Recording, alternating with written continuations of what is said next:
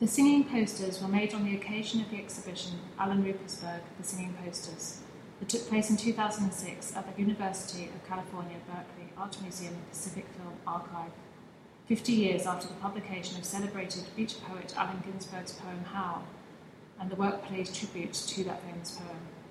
In the singing posters, the artist draws upon graphic design styles of the period when Howl was published to make the text appear like a visual cacophony, sympathetic to the barrage of images conjured up by the work.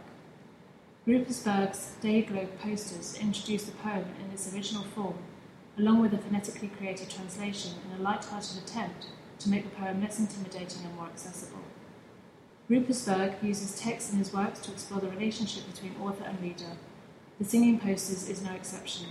The high culture of poetry is communicated via the common language of advertising, and the power of the reader-viewer is championed over that of the artist. The inclusion of phonetically spelled out text emphasizes the gap between the poem's dual life as both a written and spoken piece, and the necessity of the viewer to bridge that divide.